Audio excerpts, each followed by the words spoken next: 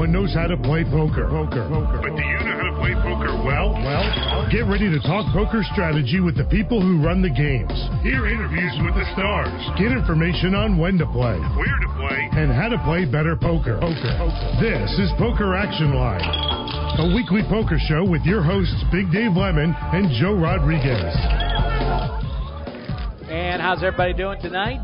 Big Dave Lemon, Joe Rodriguez from South Florida as we bring you another edition of Poker Action Line. And our boy Gio on the controls. Want to make sure we get him in. There you go, making sure we get to do this thing properly.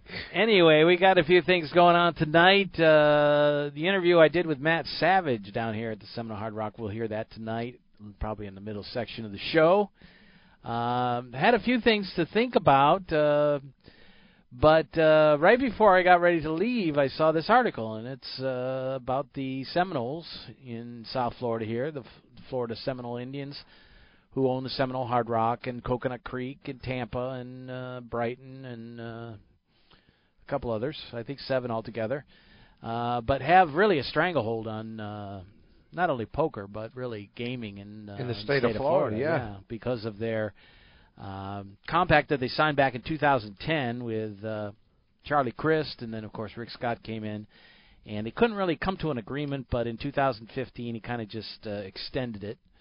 So they're the only ones that have rights to the table games like blackjack and real blackjack. Yes. The other pari-mutuels have a electronic game, which is basically a slot machine, based up and set up like a slot machine.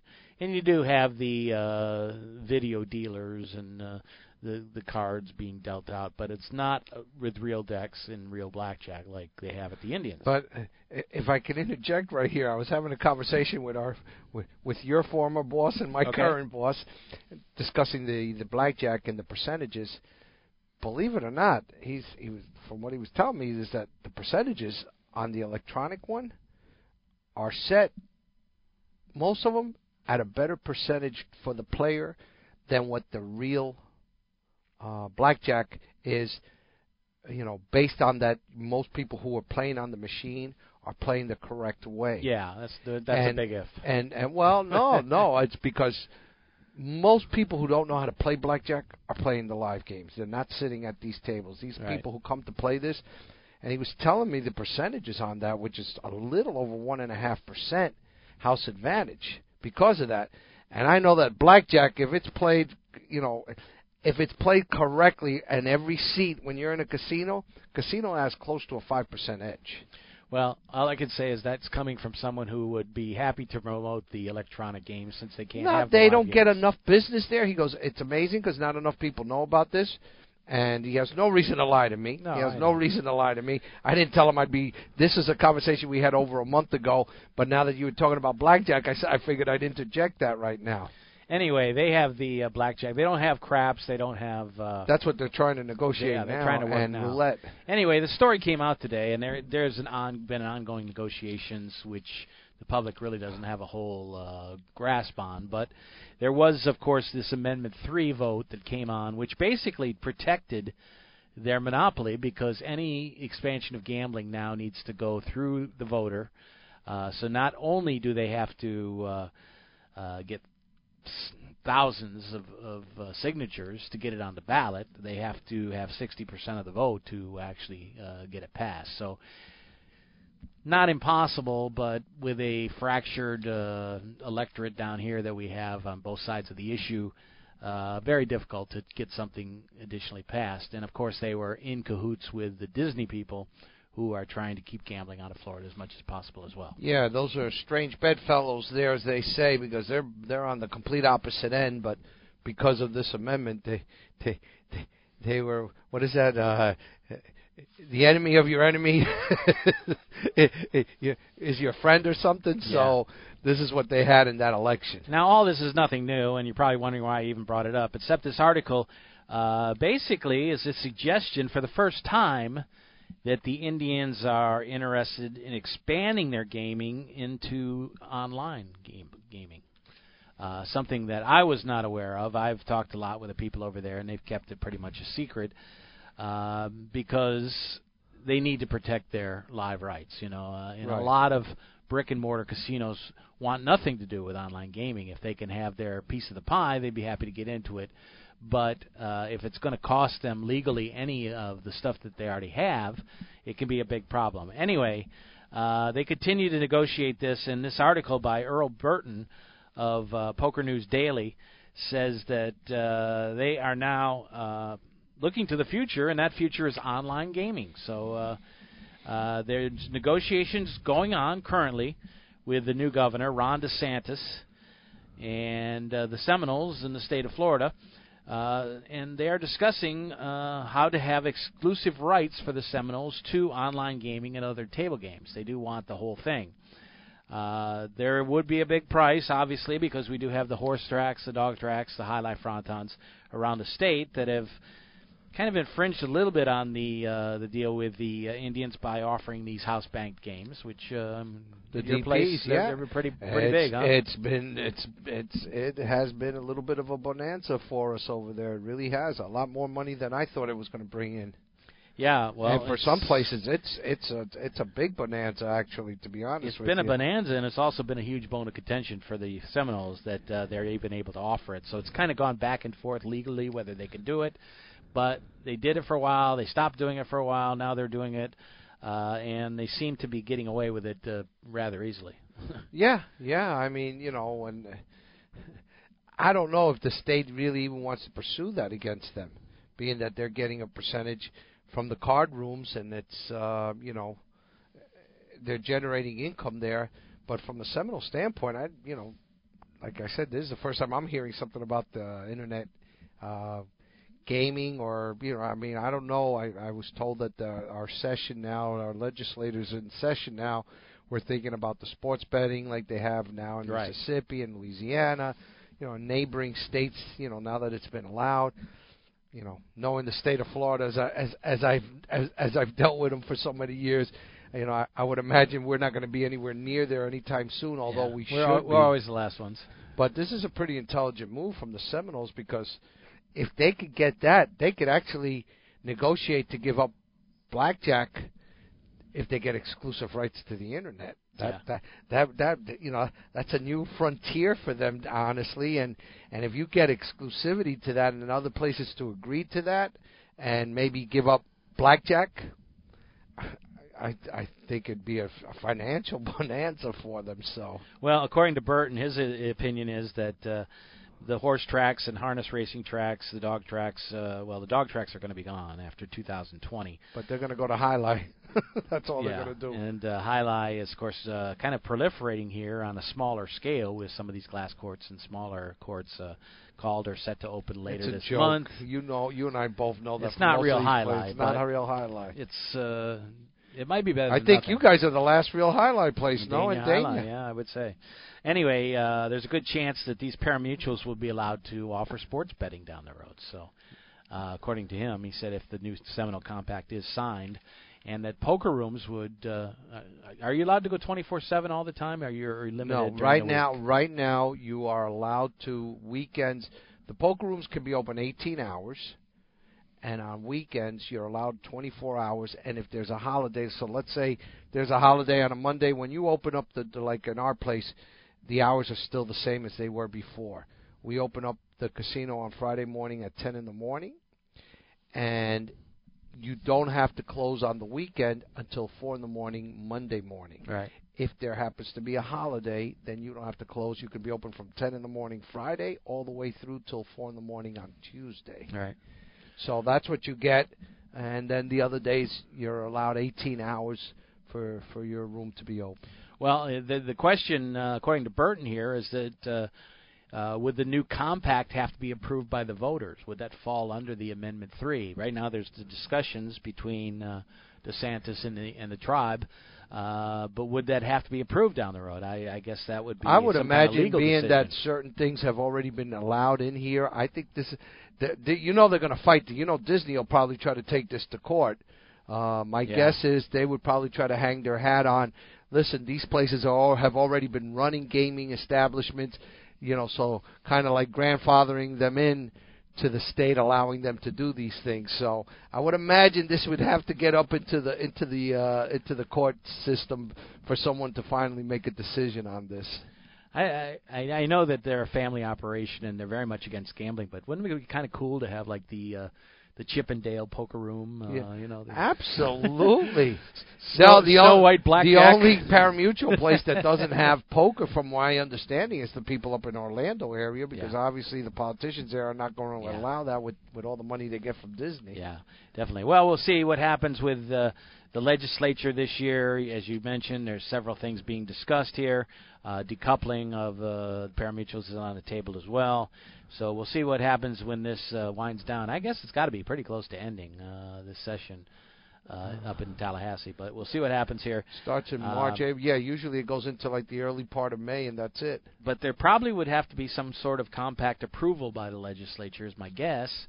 Wouldn't it be kind of also ironic if the Seminole tribe was able to negotiate some online gambling, and then all of a sudden Disney, which was basically their running mate partner in this Amendment 3 fight, would now be on the opposite side from them. Well, they've been on the opposite side of any expansion always. They just seem to, the mutual interest because of how strange it was. Disney has been consistent in their thing, and so has the Seminoles. They don't want anybody else expanding but them, which makes a lot of sense. This bill just brought, strange bedfellows, as they say, together for this one issue.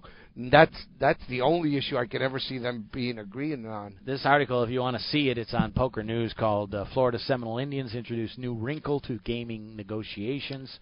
It is on PokerNewsDaily.com, so check that out if you want to read that. I heard it. I mean, granted, I don't want to say it wasn't a reliable or unreliable source, but someone that I didn't expect to hear this from, but someone says that weren't you the last week we were talking about that Caesars is up for sale, $5 billion in assets, $18 billion in debt, and someone today out of the blue, when I just started discussing this, says, well, listen, my sources are telling me that the Hard Rock is negotiating to buy them out.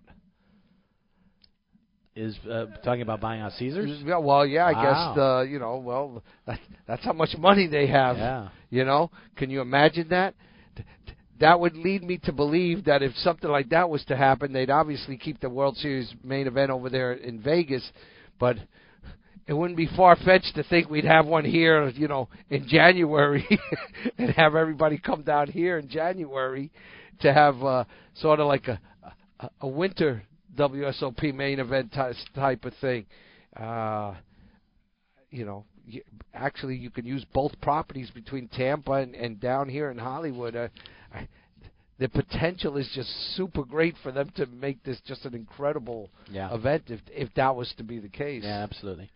Okay, well, let's move on. The WSOP circuit kind of winding down their season as the Harris Cherokee, which was the one we talked about last week, one of the rings won by Maurice Hawkins. That tied him for the That was one of the earlier events. The main event concluded and was won by Jonas Wexler of Southampton, Pennsylvania, winning over $300K. Phil Herntz, a local guy here from Plantation, finished second, $185,000. For second place, Spencer Champlin from Scarborough, Maine, was third. But that was an interesting tournament up at Harris Cherokee on the circuit. So the circuit moves on. I also want to mention that good friend of the program, Jackie Scott, former ladies champ at the World Series of Poker out in Las Vegas, 2015 to be exact. She's an older lady that is a real estate. She got started late in life doing this too. Yeah, she did.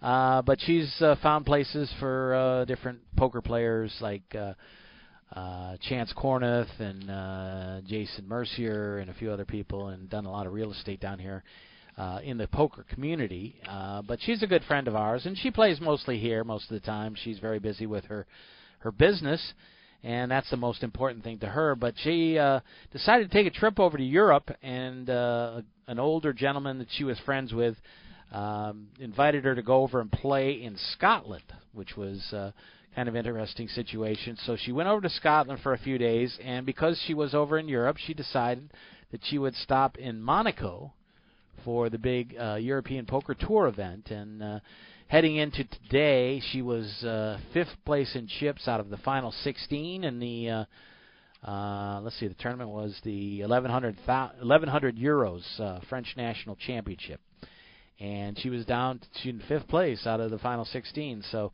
went into day 2 today, and she unfortunately she did make the final table, but she ended up getting knocked out in 6th place.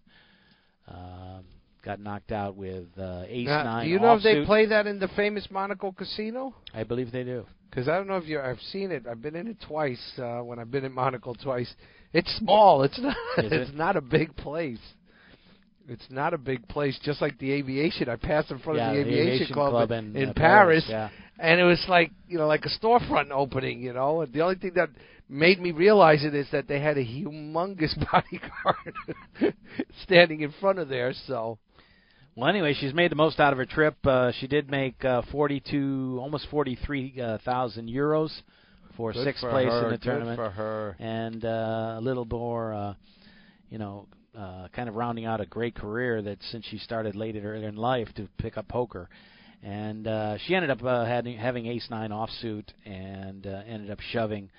And her opponent had ace queen offsuit. Yeah, so she was probably short stacked and had to make a move. No, she actually had quite a bit. She had 2.5 million in chips, so she had a pretty decent stack still. But so, like the old saying, I picked the wrong time to get caught speeding. Yeah, exactly. So congratulations to Jackie, and at some point along the line, we'll probably talk to her about that and get her thoughts. Also, the big news on the kind of the funny side, the comedy side of poker. They finally had the boxing match between the magician Antonio Esfandiari and comedian Kevin Hart. It was in a small place in private with just a few invited guests, but the word has slipped out now. In fact, no one was hiding it, but the magician was the winner. He called himself a 35-1 underdog, saying that Kevin was in much better shape and he's an athlete, and although he's smaller, he at least has some experience in boxing. Kevin Hart's what, like 5'2"? 5'3", maybe, if that? Yeah, that's probably being generous. Okay. Anyway, Antonio lost the first round, won the second, went to a decision, and he won the fight, which is pretty shocking to most people. There were a few people there like Phil Locke and wait a minute, 35. He was a 35-1 underdog, according to him. And this fight was fought in Vegas. I don't know. I'm smelling a fix here. I don't know, but Kevin Hart also congratulated Esfandiari on his Instagram, which has 73 million followers. So it wasn't like he tried to hold it up or anything. But they had some sort of prop bet. I don't know if it's 35-1 on the prop bet, but he ended up winning the fight. So that's kind of surprising to me. I don't know what they did there, but Kevin Hart had himself a hell of a year financially last year. Anyway, that was over the weekend, so I guess we'll hear more in the coming days. So kind of a funny thing, not really poker related. Well, he loves playing poker, that we found out over these last year Kevin Hart's a pretty good poker player. So that's, hey, I like that. I like the fact that he did that. And like I said, I don't know about you, but Kevin Hart all of a sudden started feeling like, what's his name, Samuel L. Jackson, showing up on almost every film that you kept seeing over the last 2 years. And he's made a lot of money. He's working very hard for it. So congratulations to him and whatever he did in this. He did win one round, I guess, on the scorecard. There's also a big argument on Twitter the last couple of days, back and forth between Randall Emmett, who is like a movie producer that plays poker. He had a big entry into the World Series last year with the dancing ladies with the feathers on the head and kind of a mini band with a drum player and trumpets and stuff, and made this huge announcement, which a lot of people found fault with, thought that was disruptive to the tournament, but he was kind of copying Phil Hellmuth and some of his entrances. But anyway, there was a big Twitter war on there between him and the rapper 50 Cent, who said that he owed him over $1 million, and only recently paid him about a fourth of that. So Randall Emmett. Who owed who? Emmett owed 50 Cent. $1 million. Yeah, so 50 Cent had that, I don't know, kind of brought a big uproar onto Twitter, so that's been on there for the last couple of days. A lot of people don't really like Emmett. It's kind of hard to have somebody who owes you that kind of money all of a sudden playing in big buy-in tournaments, and probably not giving you a phone call to let you know. Yeah. We did have a local pro, for the most part, go through something similar to that from owing a lot of people money, and Chino Reeves, remember? Yeah. When people followed him right to the window when he won a tournament a few years ago? Yeah, absolutely. Okay, so anyway, that's some of the off-the-felt news about poker. But I did want to talk about an article I just saw by Linda Johnson, who's one of our favorites and has been on the show many times. Started the TDA along with Matt Savage and some other people. We're going to hear from Matt Savage as well. I think I mentioned that earlier, but that will be in the second part of the program, the interview we did with him. So when we come back, we'll talk with Matt, and then we'll discuss this floor ruling from Linda Johnson, and we'll get Joe's thoughts on that as well. You're listening to Poker Action Line, and we'll be back after these messages on the show. Thanks for joining us, and we hope you'll stick around. This is Poker Action Line. This is Big Dave for PlaceYourChipsCaribbean.com. Want to know what's really cool? Your charitable tax-deductible donation every time you play. PlaceYourChipsCaribbean.com, the feel-good gateway to fun and prizes. Play free. Learn our system. Get 50,000 free chips and play for prizes. Play for scholarships that benefit Caribbean students. PlaceYourChipsCaribbean.com. Take it from Big Dave. A win for you is a donation to Caribbean education. PlaceYourChipsCaribbean.com. It takes 12 years to create a graduate. It takes about the same time to create a dropout. The difference between a child becoming one or the other could be you. Studies prove that reading to a child regularly dramatically improves reading skills. And kids who read well by 3rd grade are 4 times as likely to graduate. So United Way is calling for 1 million volunteers over the next 3 years. We're asking you to step up, make a pledge, tutor a child who needs help, mentor a kid who needs someone on their side. Volunteer to read to children. Make a difference. Because when a child advances, we all advance. Entire communities improve. The path to success or failure starts long before graduation day. And the difference between a graduate and a dropout could be you. Be a reader, tutor or mentor. Give, advocate, volunteer. Live United. Take the pledge. Go to liveunited.org now. Brought to you by United Way and the Ad Council. WFO Radio NHRA Nitro is all about the NHRA Drag Racing Series. Featuring the NHRA's Alan Reinhart. Race winners stop by to talk about bringing home the Wally. Every Tuesday night following NHRA national events. NHRA Nitro is available on demand anytime on the WFO radio application and at WFOradio.com. Welcome back to the program here from South Florida. Big Dave and Joe, Poker Action Line. Just finished up the Seminole Hard Rock Showdown, which is in its 9th year. I remember he was kind of raving about that. Kind of shocked, actually. But I did get, as usual, the chance to sit down with Matt Savage for a few minutes and talk about the state of the poker world and what's going on. He, of course, is involved in the Tournament Directors Association and said they were set to have a big meeting with over 170 people he talks about on this interview. Wow. And a lot of nice turnout as people discuss the different parts of the game. Of course, the world constantly changing with social media and things that affect the poker table. So I think you would find that interesting, some of the rulings and the things they talk about out there. But Matt spent a little bit of time with us here at the Seminole Hard Rock. So let's play that for you. This was my discussion just about 10 days ago with Matt Savage. It's my semi-annual talk with Matt Savage here at the Seminole Hard Rock Showdown, not the Poker Open, but the Showdown this year. But we'll probably talk then again, too. Sure.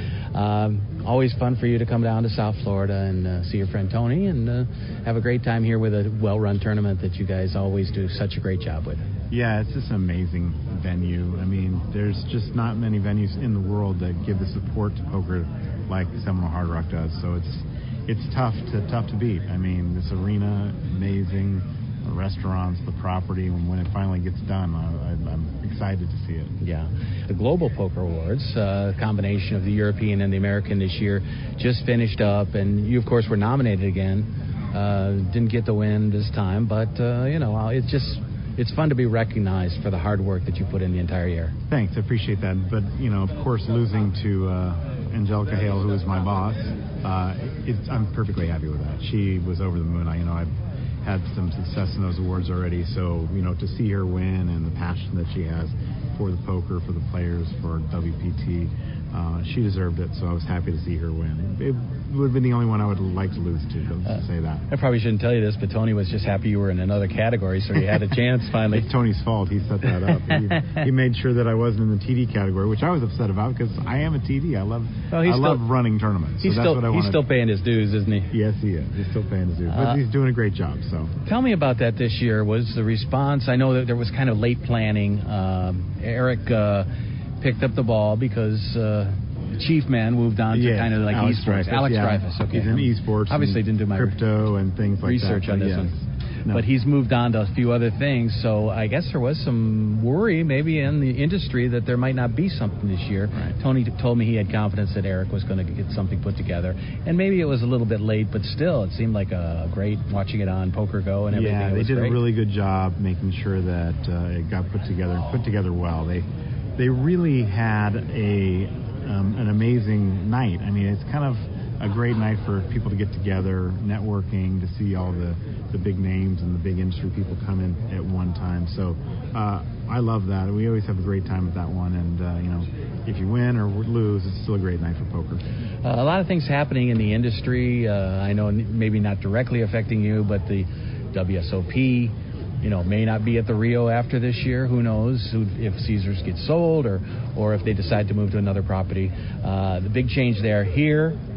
Hopefully they'll have the Big Guitar Hotel open next year, and that will make things explode here as well. So as you look back, it's kind of like, you've got to be putting your feet up on the desk and crossing your arms and saying, this is pretty satisfying. Well, it's amazing. I came here for the first time 10 years ago. We're coming up on our 10th anniversary next year. This is our 9th for the World Poker Tour here. So to see how this has grown and how it's grown in poker, you were here years ago. They weren't very respected, and there was a lot of things being done here that may not have been the best. But I think if you look around now, I think the team they put together with Tony and Bill Mason and Larry Frank, and all the stuff that they've done for poker, it's tough to say this isn't the best property on the World Poker Tour, best property maybe in poker for running big events. This event center here is all new, but I can't help but remember back to the first year when it was in Hard Rock Live. It was very similar when you walked in. Of course, it's got a carpet now instead of the cement floor, but it has done so many things to make things better here for the whole game. I really don't think people know in South Florida how good they have it. A lot of these players just play locally. They don't travel a lot for poker, but I'm telling you, if you go around the country and around the world and play other events, it's not this great. They really have done so many things for the poker player and for the industry. It's really a testament, I think, to Bill Mason. I think he should really be nominated for Industry Person of the Year. I've said it for years, and I really hope next year is his year to be nominated and be up there on the stage himself. What are you working toward on the Tournament Directors Association front? Any new rules that you really feel like you have to look? Obviously, social media and all these things have come around in the last few years, and everything changes in life in general. So you always have to be flexible and try to make the best rules for people. What are your thoughts about what you guys will rule on next? Well, the thing is that, we've always been flexible with the TDA because we really want it to be, better for the players. We want players to travel around the country, travel around the world to have the same rules wherever they go. So we really respect the input that we get from not only the industry people, the tournament directors, but also the players. So, one of the big things that's going to come up this year that wasn't around a couple of years ago was big blind ante. So I'm sure that's going to get some discussion, hopefully not too much discussion because, there's a certain way that I want to have it done, and, what I've tried to do is popularize it and get everybody on board with using it, and now it's come around in a very quick time to where everybody's using it for pretty much every no-limit event. But to have standard procedures for that, I think is important, and we'll discuss that at some length, I'm sure. I want to work on a couple other things. I'm already putting together the opening list. Another one that I'm going to put out there that you're getting an exclusive on, as I just talked to Jack Eiffel about it a few minutes ago, was that I think all final tables will now go 9-handed or 7-handed. So there will be no more 10-handed final tables, which I know a lot of the players feel strongly about. So I think that it makes sense and it's time. So we'll probably put that out, and I'll put that out at the beginning. But there's always things that are going to come up, issues that we haven't even heard yet that will be discussed at the TVA, and I'm excited about it. We've already got about 170 people scheduled to be there, so it's going to be our biggest TVA summit ever. Okay, World Poker Tour, the big change this year, obviously, is the final tables out at the Luxor at the HyperX Arena. You've already had one of those, and I guess it was a huge success. Yeah, a lot of people turning out. What were your thoughts on how that worked out and how it work out for the future? Well, being the executive tour director, I was nervous about it because, a lot of the talk in the industry was people wouldn't show up for the events, people wouldn't come and play these events.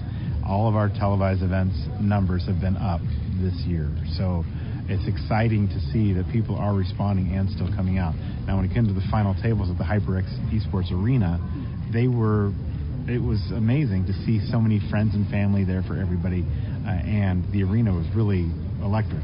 They've done a really good job. We're even making improvements for the next time, so it is a growing process getting all those things in place, but I'm excited to say that these next final tables that are going to come up in May with this one, Seminole Hard Rock and Choctaw and our tournament champions, they're going to be great. I mean, if you look at this final table, it's going to be exciting. It is exciting.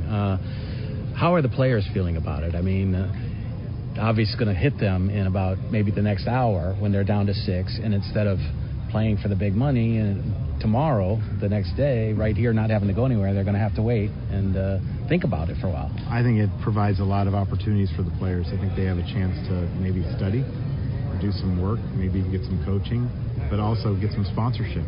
We noticed that people got sponsorship for those final tables as well. So they go through the World Poker Tour and they're able to do that. But in addition to that, they're able to have their friends and family fly out there for a day, 2 days, whatever, and make an event out of it for them. So that's an added bonus for them. I think for the property itself, these events end, and they usually end, here where the property is. But now the property has an opportunity for them to advertise and say, hey, here's our final table, and these are the people we're going to go watch for the next 5 weeks before this final table happens. And I think it's a good thing for them too, because people won't forget about Seminole Hard Rock in the next 5 weeks. They'll still be talking about it.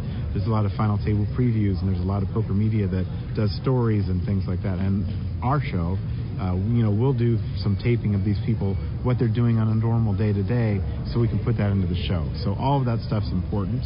And I think that, in the end, it's going to be a big plus for these guys.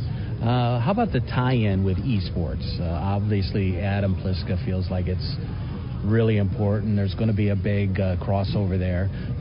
Some critics will say, guys who play poker are going to play poker. They don't have time to work on their video games and vice versa.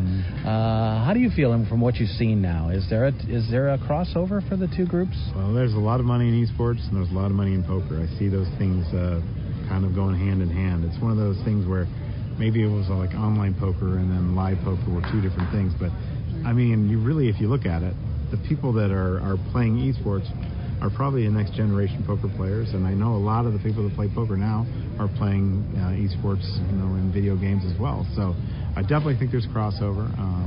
Our parent company definitely sees a crossover and is involved in both. So I think that's an exciting way that we're going to see poker go. Okay, last question. Not a huge tie-in for you personally because you're kind of a live poker guy, but online seems to be creeping in. I mean, West Virginia just passed the bill. Pennsylvania this year hopefully will be online. A few others are working at it. Do you think that's good for the game, or do you see it cannibalizing the live product? I definitely don't see it cannibalizing the product, because I know that with the World Poker Tour, we make partnerships with a lot of different people. And if we can make partnerships with them, I think the key to poker tournaments is always the satellite. And I don't think there's a better way to satellite people into these events than through online poker.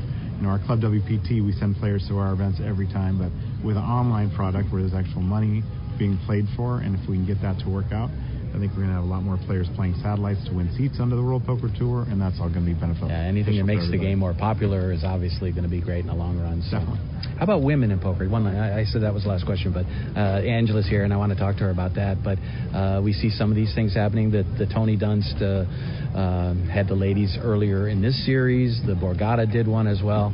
And it's starting to build a little bit. Maybe that was the direction we should have gone maybe years ago with it. Yeah, we really took a step forward with the World Poker Tour to make sure that we want more women playing in the game. I mean, again, 50% of the population of the world, and yet it only represents 5%. Something's wrong, Maybe we're not treating, women in the game as they should be treated with a lot of respect and making the game grow even more.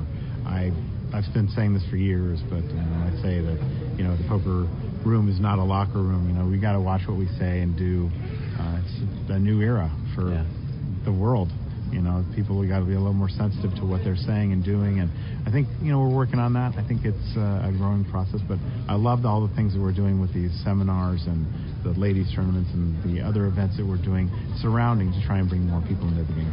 And Kristen, right over there, the Player of the Year, playing at that table. Maria Ho makes a final table.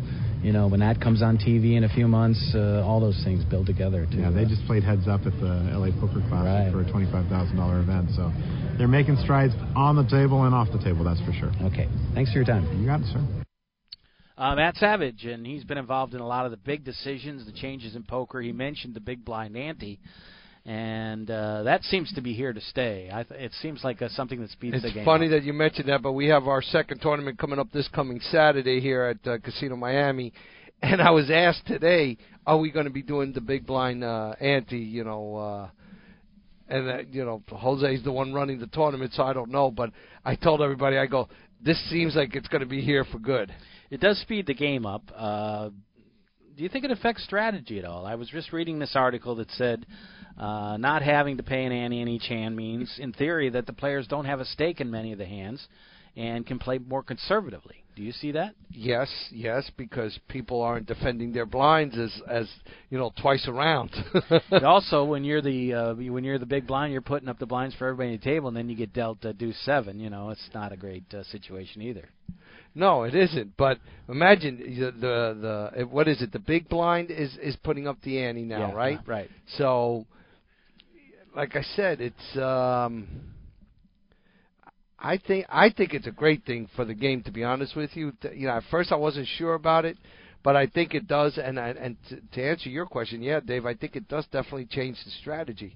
Especially, in that small blind, you don't know, people are forcing you. Sometimes you wake up with a big hand, somebody's tried to make a move to steal those blinds, and all of a sudden you can come back. And, yeah, I could see definitely how that could change strategy and make it a little bit more, I don't know what to say conservative, but you're not going to get involved in as many hands because, obviously, you don't have that other dead blind money in there.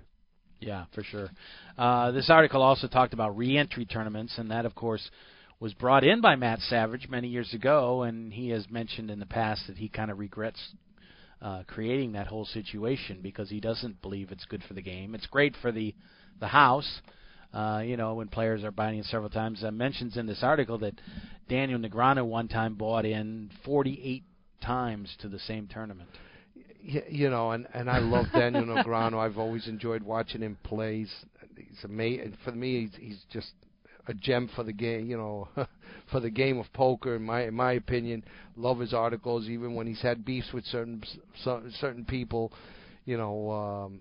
I've usually been on his side of those beefs. But you've mentioned this many times, Dave, that you don't like that in the face because I think it depends on your financial situation. Exactly, and guess what?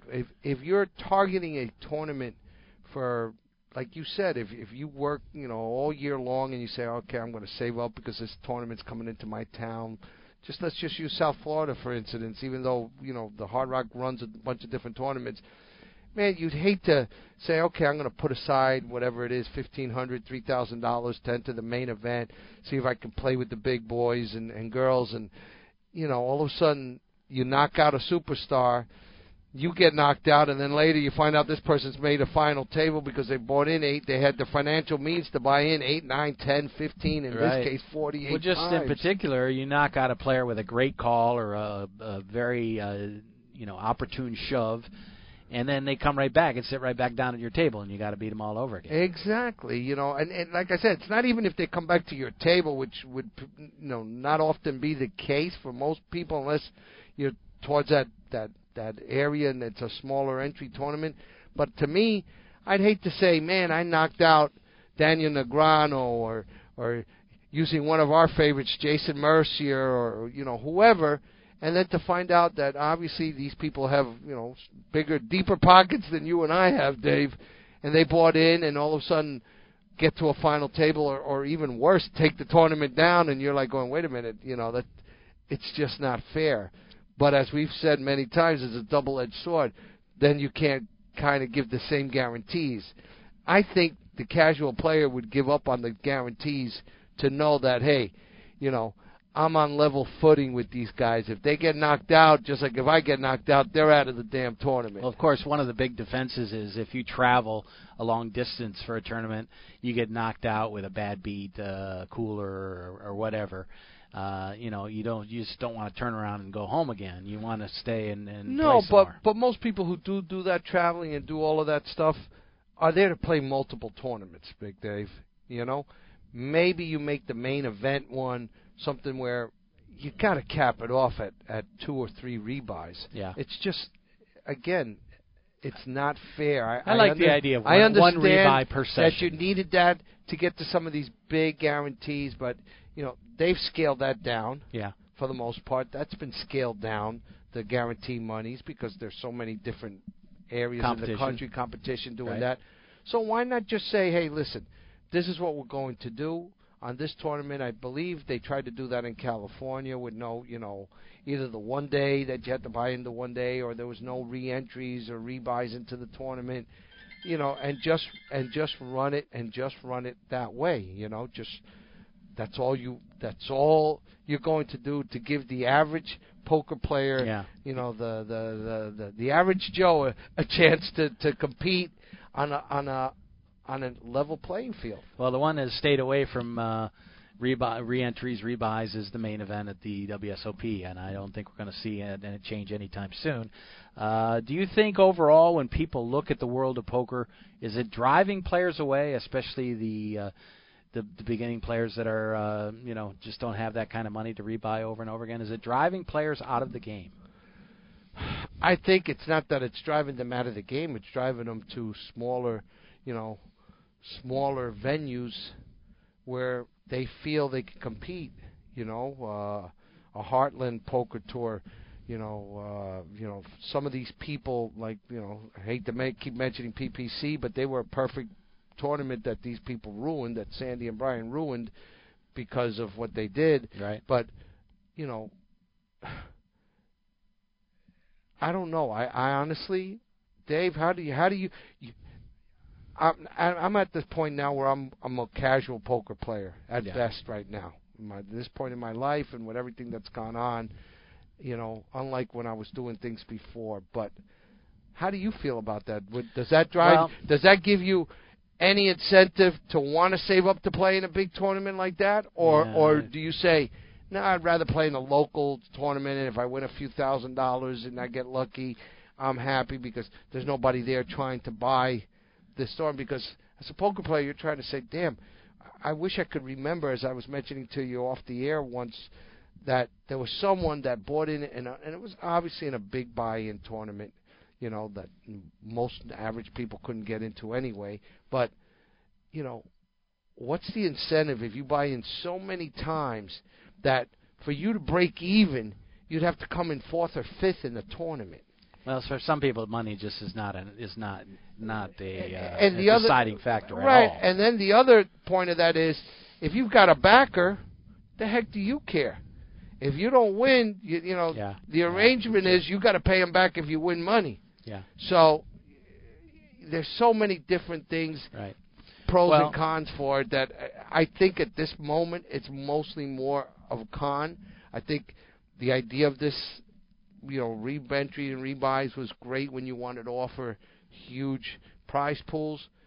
Now they've scaled that down. I don't think that is the drawing factor anymore. The only people that draws are the people that can afford to buy in 6, 7, 8 times. Well, the prize pool guarantees obviously never affected me. If I had to choose between a freeze-out and a unlimited re-entry tournament, I would choose the freeze-out, obviously for my situation. Of course, but me too. I don't really have a problem with limiting it to one re-entry per opening session. That's a good way. Guess what? That's not a bad thing at all. That's not a bad thing because there are a lot of tournaments out there. It's not a ridiculous number where people can come in 6, 7, 8 times. And if they do have 2 or 3 opening days, well, you got to make the effort to come back and buy into this tournament. But it's not like, hey, I could just come right back, and then all of a sudden you're playing like some of these online players that are playing in a $10 tournament that are constantly just going all in because they've already earmarked $150, $200 for this tournament, and they know that if they could survive, and they're just gambling that they'll get 6 or 7 people because everyone sees they're doing nuts, and then all of a sudden you hit one of those hands and you get 7, 8 times your chip stack, and now all of a sudden your play changes, but now you've got so many more chips. Again, those tournaments are small, and you know that's a very real possibility going to happen. But in some of these tournaments, $1,500, they say, oh, that's a nice little, it's not a big tournament. But for some people, $1,500, constitutes a lot of money. They want to save that up to play with this competition with a chance of maybe picking up over $100,000, $200,000 first prize. And then you have somebody who doesn't care about spending $15,000 and doing 10 rebuys into this tournament. Yeah, absolutely. Okay, let's take another break here on the show. When we come back, we'll take a look at this floor decision written about by Linda Johnson. Kind of want to get Joe's thoughts on it and how you handle some of these things. She actually kind of looked at both sides of the issue. It one way, thought one way, and then after looking at it, maybe changed her mind. So we'll take a look at that when we come back and get the expert, the floor man, to discuss it as well, Joe Rodriguez. So we'll be back with another segment of the program when we return. You're listening to Poker Action Line. Pick us up on SoundCloud, a good place to check out the show. You can follow us. You can rate the show. Give us a like or maybe a few comments about the program. We'd love to hear from you. And you can also get us on iTunes or on our website, PokerActionLine.com, as well. We'll be back with more of the show when we return. This is Poker Action Line. Hi, this is Big Dave from PokerActionLineRadio.com. I want to let all avid poker players know about a great new lottery game that was developed by one of our sponsors, Atlantic West Management Group. This game is now available worldwide on the Internet and will be served as Place Your Chips Caribbean and operated on the Internet as an international lottery by Atlantic West. The Texas Hold'em poker-like game is perfectly legal everywhere and presented as a lottery game with tickets available on the Internet. You can win Pick 6 lottery tickets and cash prizes by using your poker playing skills. It's open to lottery players worldwide, and right now this game is in a play-for-free test mode, and you are not obligated to purchase anything. You can get 50,000 free play chips per ticket for the purpose of evaluating the game with no prizes awarded until the game goes live. The lottery customer can purchase a ticket with a unique number that will grant them entry into one of many Texas Hold'em poker tables with a chip stack, and like a lottery game, the prize value will be based on ticket sales. That chip stack will be valid for the remainder of the week as players can access the site as often as they like to try and take the chip lead. At the end of the week, the highest chip stacks will be awarded lottery prizes, and if you lose all your chips, the lottery ticket becomes null and void. As with regular lottery games, you can purchase as many entries as you like. However, each ticket stands on its own merit, and much like the regular lottery, the results of multiple tickets cannot be combined toward a prize. The name of this game is Place Your Chips Caribbean, and you can access a live demonstration of the game right now at www.placeyourchipscaribbean.com. We believe that when it goes live soon, there will be a heavy demand for this game, as most lottery players would much rather have some say in the outcome of their lottery result. Their odds of winning are greatly improved if they're able to utilize their playing skills in order to increase their chances of winning. I hope that you will try the Play for Free demonstration and hope that you will join us when the Play for Real game becomes available.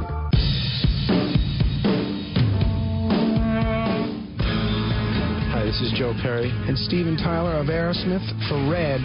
You know, it's okay to rock and roll and party down. Just don't get in that 2,000-pound bullet when you're done and cocked. And please don't drink and drive. I'm the one that jaded you. A reminder that friends don't let friends drive drunk. A public service message brought to you by the Ad Council, U.S. Department of Transportation, National Association of Broadcasters, and RAD.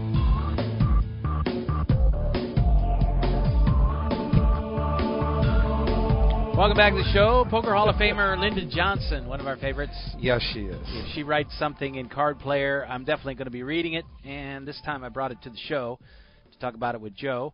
Talking about a situation at the table and kind of giving the readers a chance to put their feet in the shoes of a tournament director and how would you make the floor call on it. All right.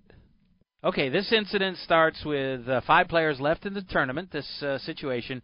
Player A is under the gun and raises pre-flop with pocket kings. Player B, well, actually the next player folds. Then player B, who is on the button, calls. Both blinds fold, so it's heads up going to the flop. Okay. Flop is ace-10-9 rainbow. Player A makes a bet, continuation bet, about half the pot.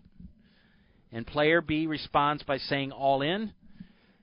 And throws a few chips in the pot, but he does call all in. He says he all does in. say all in. Player A,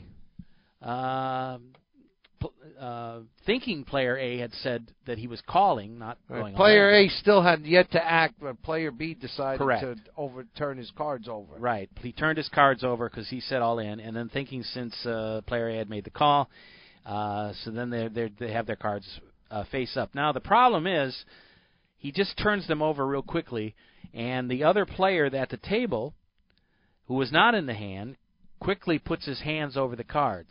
Realizing that the other player had not said call. Thinking he's helping the situation. So player A, the player with the pocket kings, says he only saw one of the cards. He saw the jack. Okay. So now they bring the tournament director over to make a decision on the table. So is player A entitled to see both of those cards? Now, Linda says that she originally had a certain opinion and said she polled 20 different tournament directors regarding how they would make the ruling, and the answers were about 50-50.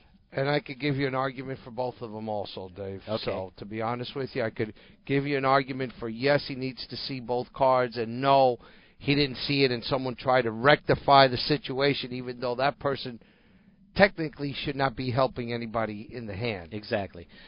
She says her original thinking that in the interest of tournament integrity and fair play, that player A should not be allowed to see the other exposed cards. But she gave it more thought, she changed her mind, and she said she would allow him to see both cards for the following reason. First of all, player B made a mistake.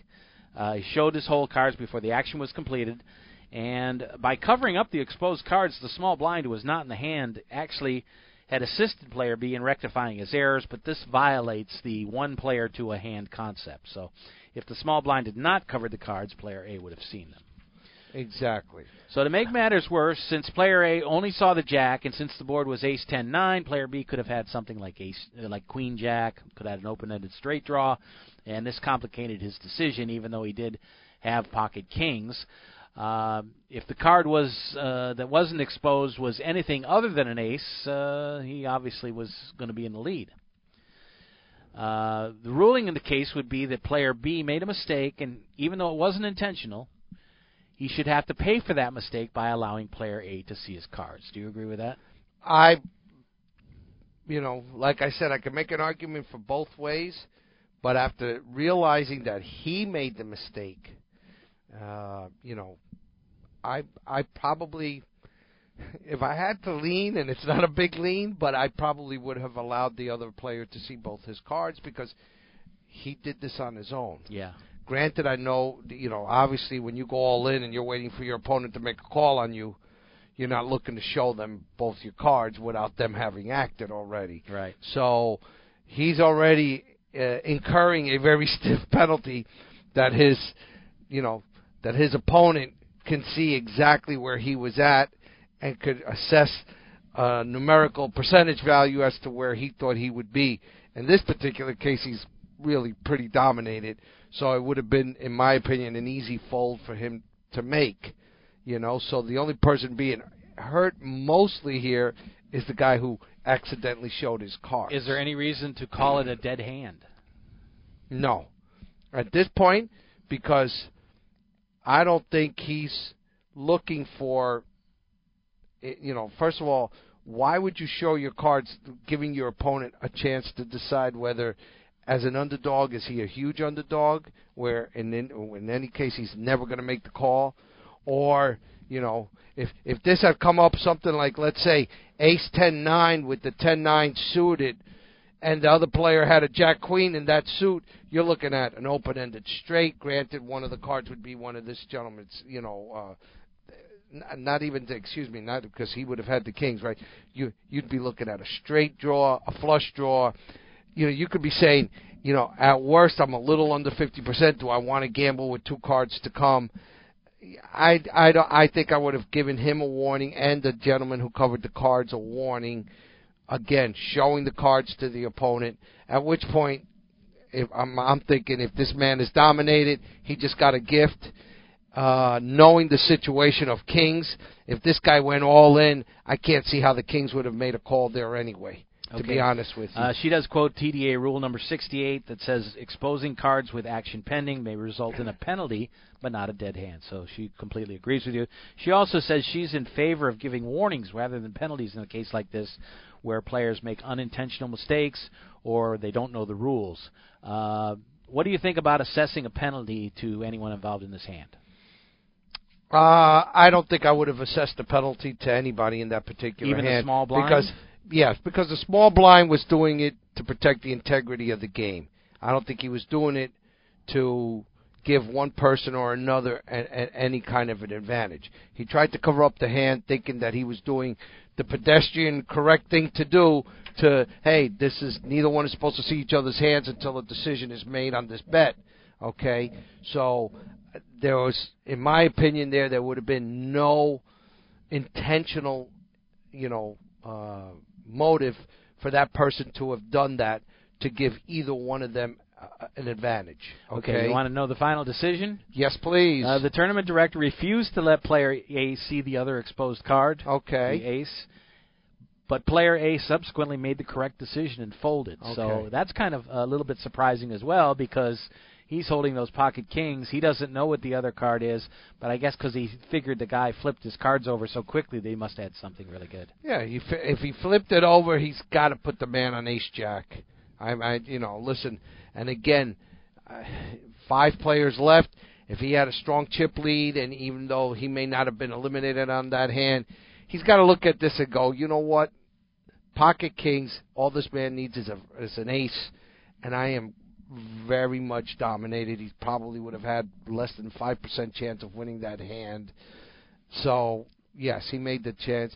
Again, as a tournament director, I would have exposed the cards. Yeah. I would have exposed the cards, said, listen, you need to pay more attention, laid it around, But like I said, I can't argue with both of them. Yeah. If he didn't see the 2 cards, that was his problem for not watching what was going out there, right. Not paying attention. And then again, I would have scolded, so to speak, the gentleman who was trying to do the right thing by covering it up because it was no advantage. He was trying to protect, in my case, the integrity of the game. So that's how I would have based my decision. Real quickly then, as we're closing here, how tough is it for you to walk up to a table, hear what the explanations are, and make a decision on, the thought processes, whether a player was trying to angle shoot, whether a player was honestly made a mistake? If you're just walking up, it's not that easy to make the call in it. No, well, first, listen, as a floor person in a tournament or as a tournament director, because remember, not the tournament director doesn't always make the decisions. There are floor people during the tournaments because depending on how big this thing is, you can't be everywhere at the same place at the same time. So, as a floor person, that decision, much like Linda Johnson said where she polled 20 tournament directors and it was 50-50, the same thing could happen with your own staff, okay? As a supervisor, whether it's in a tournament or in a cash game, and you have to make a decision, Dave, any good supervisor is going to walk up to the table. Usually in a cash game, there's always some sort of argument going on. Yeah. There's always some screaming. You've been in the rooms when you've seen that. I try to calm both parties down. Then they all start trying to, if you've been there, you've seen it. Everyone tries to give you their impersonation, exactly. Interpretation of what's happened. And people tell everybody, I'm going to give everybody a chance to speak. I hear my dealer first, okay? And much like, let me tell you, then you hear the explanation, and you kind of have to decide, much like a judge does when you get a speeding ticket or you ran a red light and you tell the police officer, I didn't run the red light. And unless you have, the wisdom of Solomon. Yeah, you understand? They're usually going to make the decision based on the police officer's interpretation. And most supervisors, tournament directors, will base any kind of a decision, if it comes to where it's a coin flip, based on what their dealer has told them and the information that person has given them. That's how you have to do it. Well, interesting stuff. We could talk for a lot longer on it, but we're out of time. We'll be back next week with another show. That's going to do it for tonight's show. Gio, thank you for everything. Joe, again, thank you for all your help as well. And we'll be back with another show next week. You're listening to Poker Action Line. We hope you join us every week. Pick us up on SoundCloud or on our website at pokeractionline.com. We'll see you next week. The views and opinions of the hosts, guests, or callers are not necessarily those of the station, its owners, advertisers, or agencies.